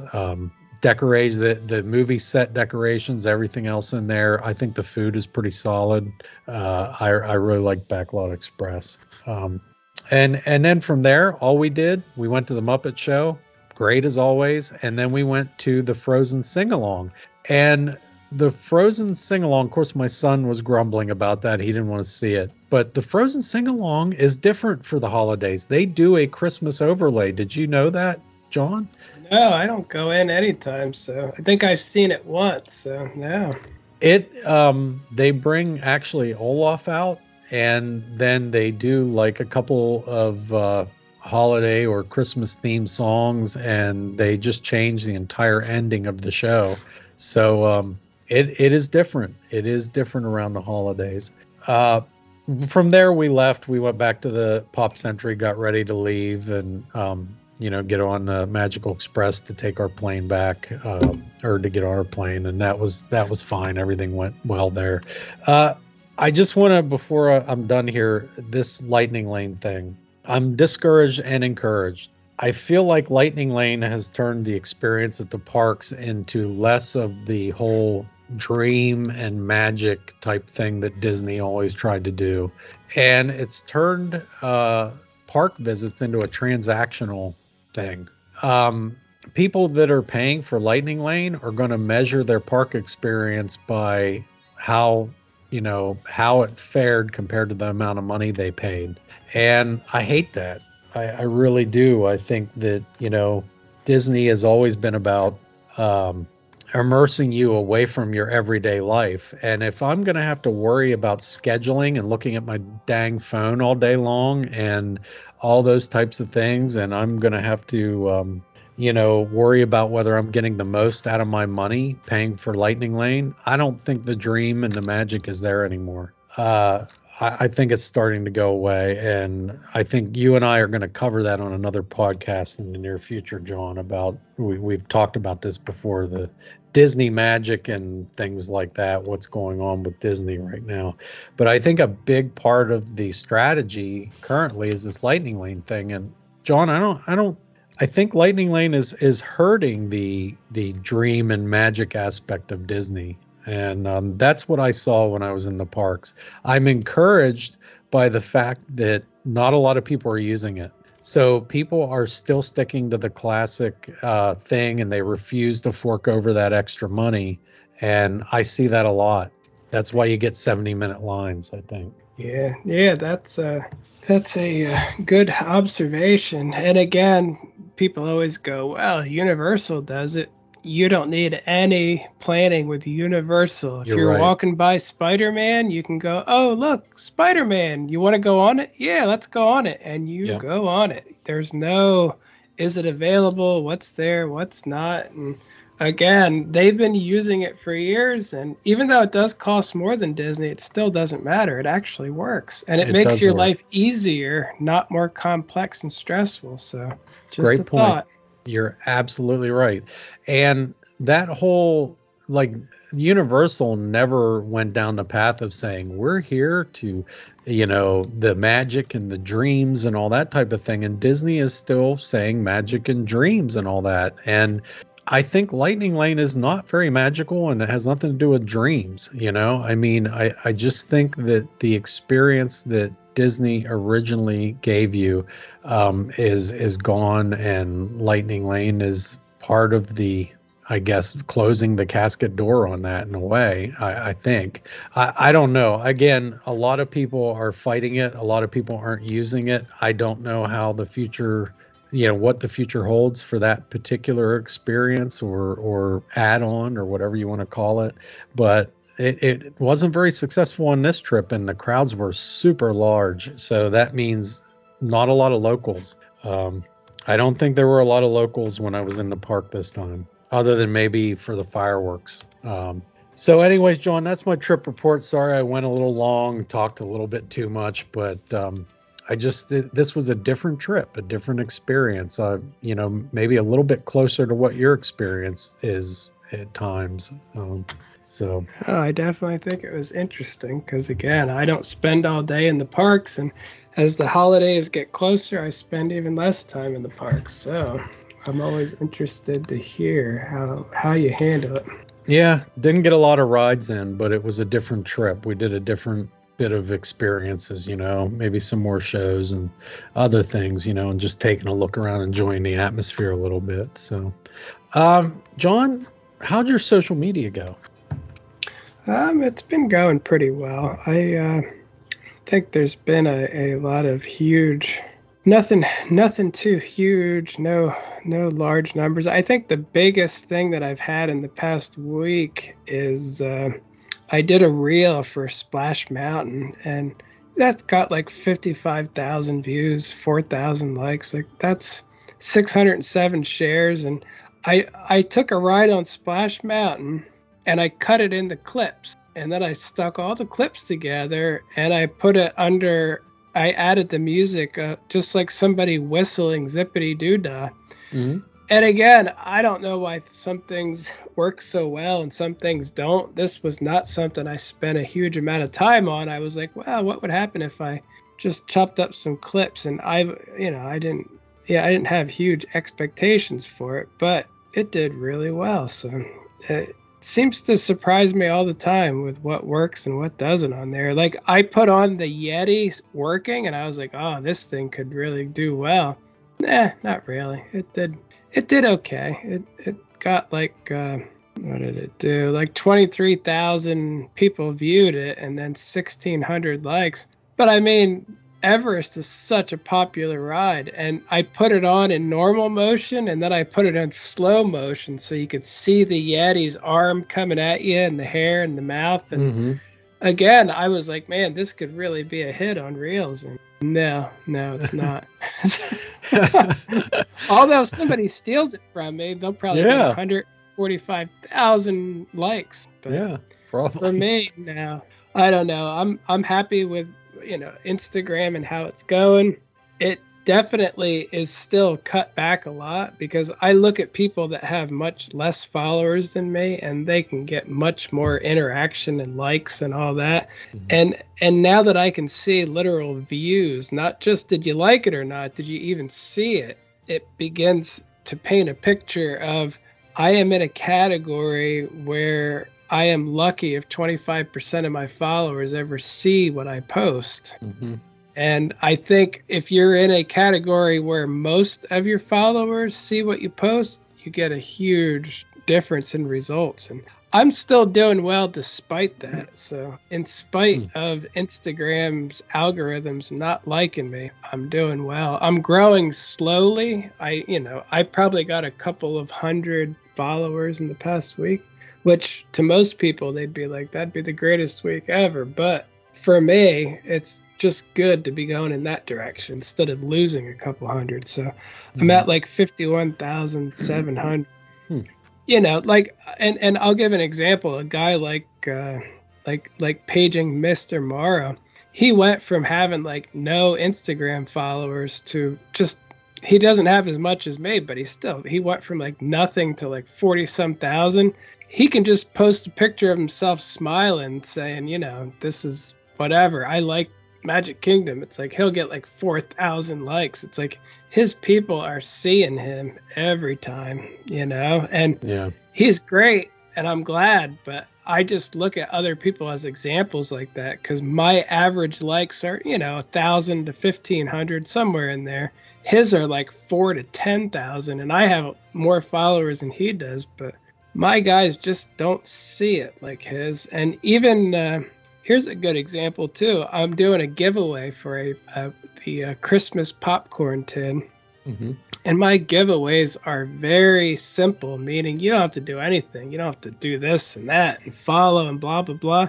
Just leave a comment and you're in. That's it.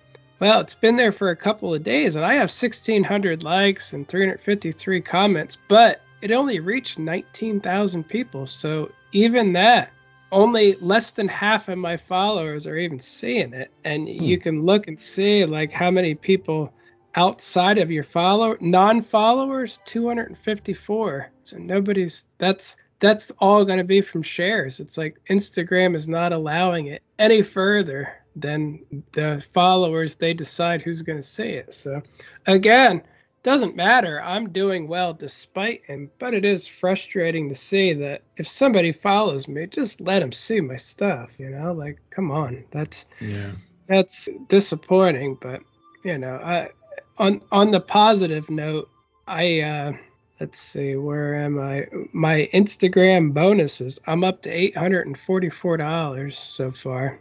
That's really good. So I'm not going to complain. And that's why I've been doing giveaways. I'm getting money, so I'm giving back to my followers just as a thank you. And again, I'm not getting, when I do a giveaway, I get nothing out of it, basically. I got 10 follows from this thing so far because they're not showing it to anybody who's not already following me. So it's very limited. So to purchase a $25 popcorn thing, and then to ship it is not worth 10 followers. So it's basically just a thing. I'm making money because people are looking at my stuff. I'm going to, it makes me feel better to give some back to them, and I'm hoping it at least has some retention for followers. People are like, wow, he's a nice person. At least he gives us something back. But anyway, that's a little idea, and I'm not comparing myself to Nate at Paging Mr. Mara, but I looked at other accounts with less followers than me and ones with more followers, and their ratios are all better than mine. So it's either Instagram's algorithms or I have a huge amount of followers that don't actually like my account at all and just won't even look at it. I'm like, I guess it could happen. I don't think that's the case at all. If they didn't like it, they don't follow you, right? Yeah, and my growth took 4 years to get where it was. It wasn't right. They all followed me because someone told them to one day, or because of a contest, and then they all unfollow me because they don't actually want to see it. They all followed me because they liked my account. There was no other incentive. So again, I'd like to think that I have a lot of followers that actually like my stuff, but I don't know. So anyway, I'm doing great on Instagram, but I'm still complaining because I am aware enough of other things that I can still see what's happening, as it's a very difficult platform to do anything on. So no matter how well you do, they hold you back and they won't allow. And I even noticed my stories. I used to get like 6,000 views on my stories when I went to the parks. It's down in the 2s now.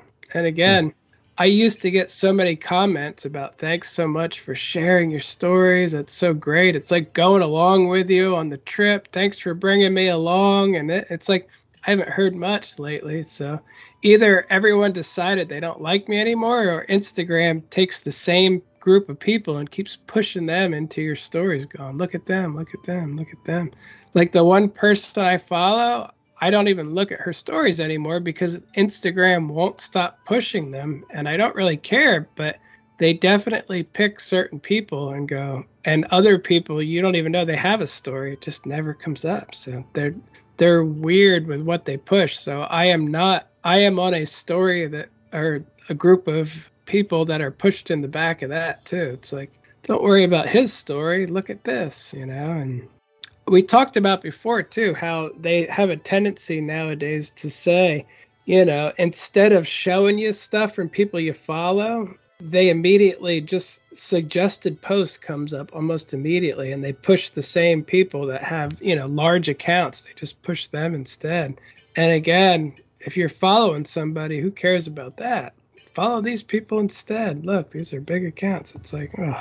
But anyway, I'm doing well despite that. And, my Universal, that's been really slow. But I did mention in the giveaway, that if you follow my Universal account as well, I'll give you an extra gift. I'll find something to throw in with the popcorn tin. So I got some new followers. Not much, probably like 20 or 30. So, but that's not been doing that great either. But again, I keep pushing along. And TikTok, I'm up to 12,600 followers, and nothing really eventful to talk about. I get small amounts of likes and interaction, but nothing big in a while. Like I said, my whole TikTok is based off like 3 videos, basically 3 big ones, and the rest not much. Although I can say they muted my Coco PhilharMagic video. I had 44,000 views on it, and then they said that it's violating copyright. And I'm like, wow, TikTok cares about violating copyrights. That's weird. Yeah, that is weird. Whatever. They don't. Considering their entire platform is based on violating copyright. Yeah, I know. And they come from a place where it's a way of life is violating copyrights. They're like, we're not paying for anything. We'll take the technology, whatever we want. And that's pretty much what they do. But anyway, that's odd. But like I said, I'm doing fine. Just very low numbers. Like I posted something, I think today, it's got 76 views.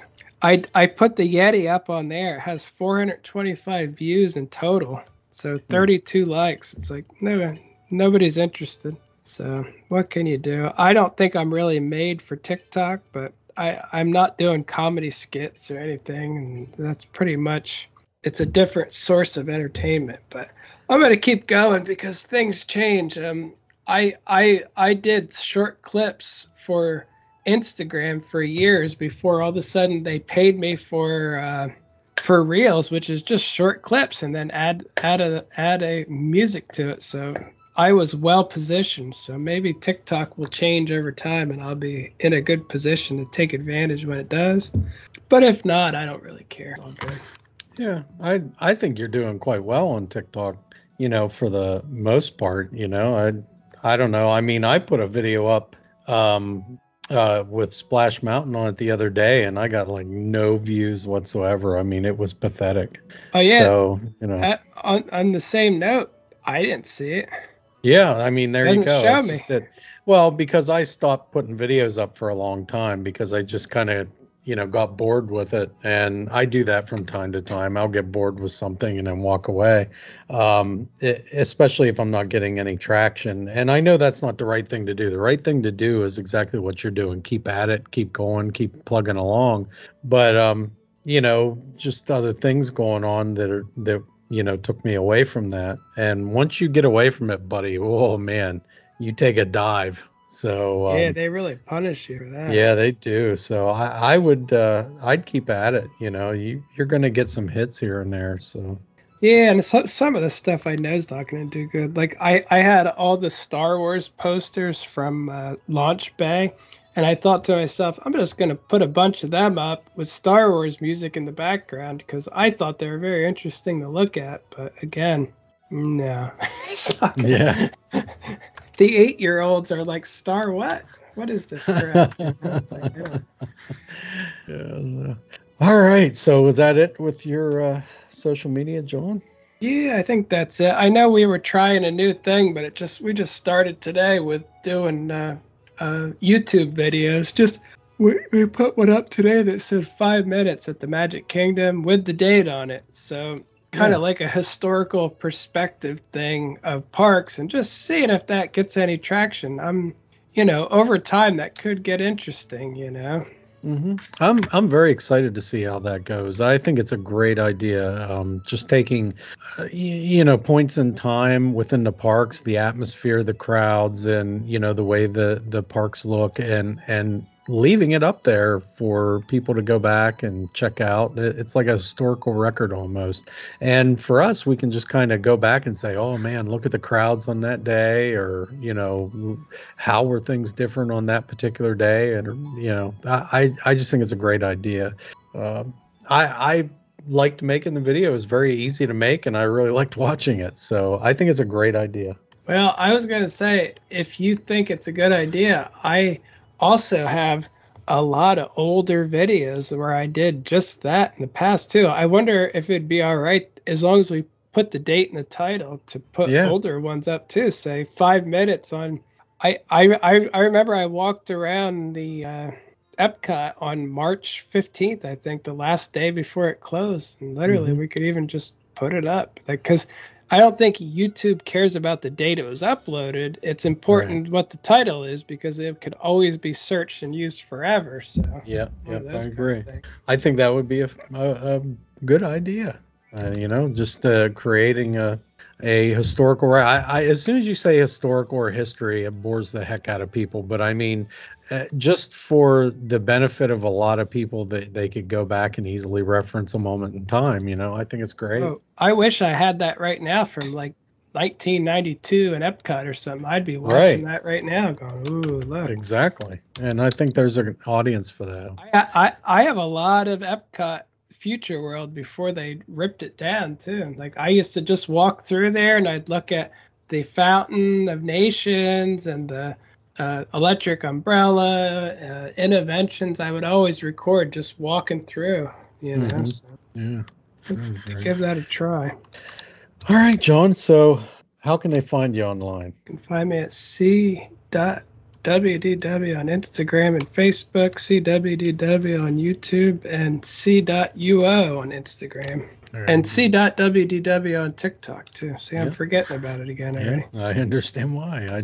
It's kind of fairly new for us. So you can find me at The Giant Rat, THEE Giant Rat on Instagram and on TikTok, and you will see a little bit more content here over the next couple weeks as I kind of get some of my stuff up. But probably not tons of stuff. So you'll see some stuff. But definitely stay tuned for some of that content on CWDW on YouTube, because we're going to be putting more of that content up. I can't wait to see how that works out, John.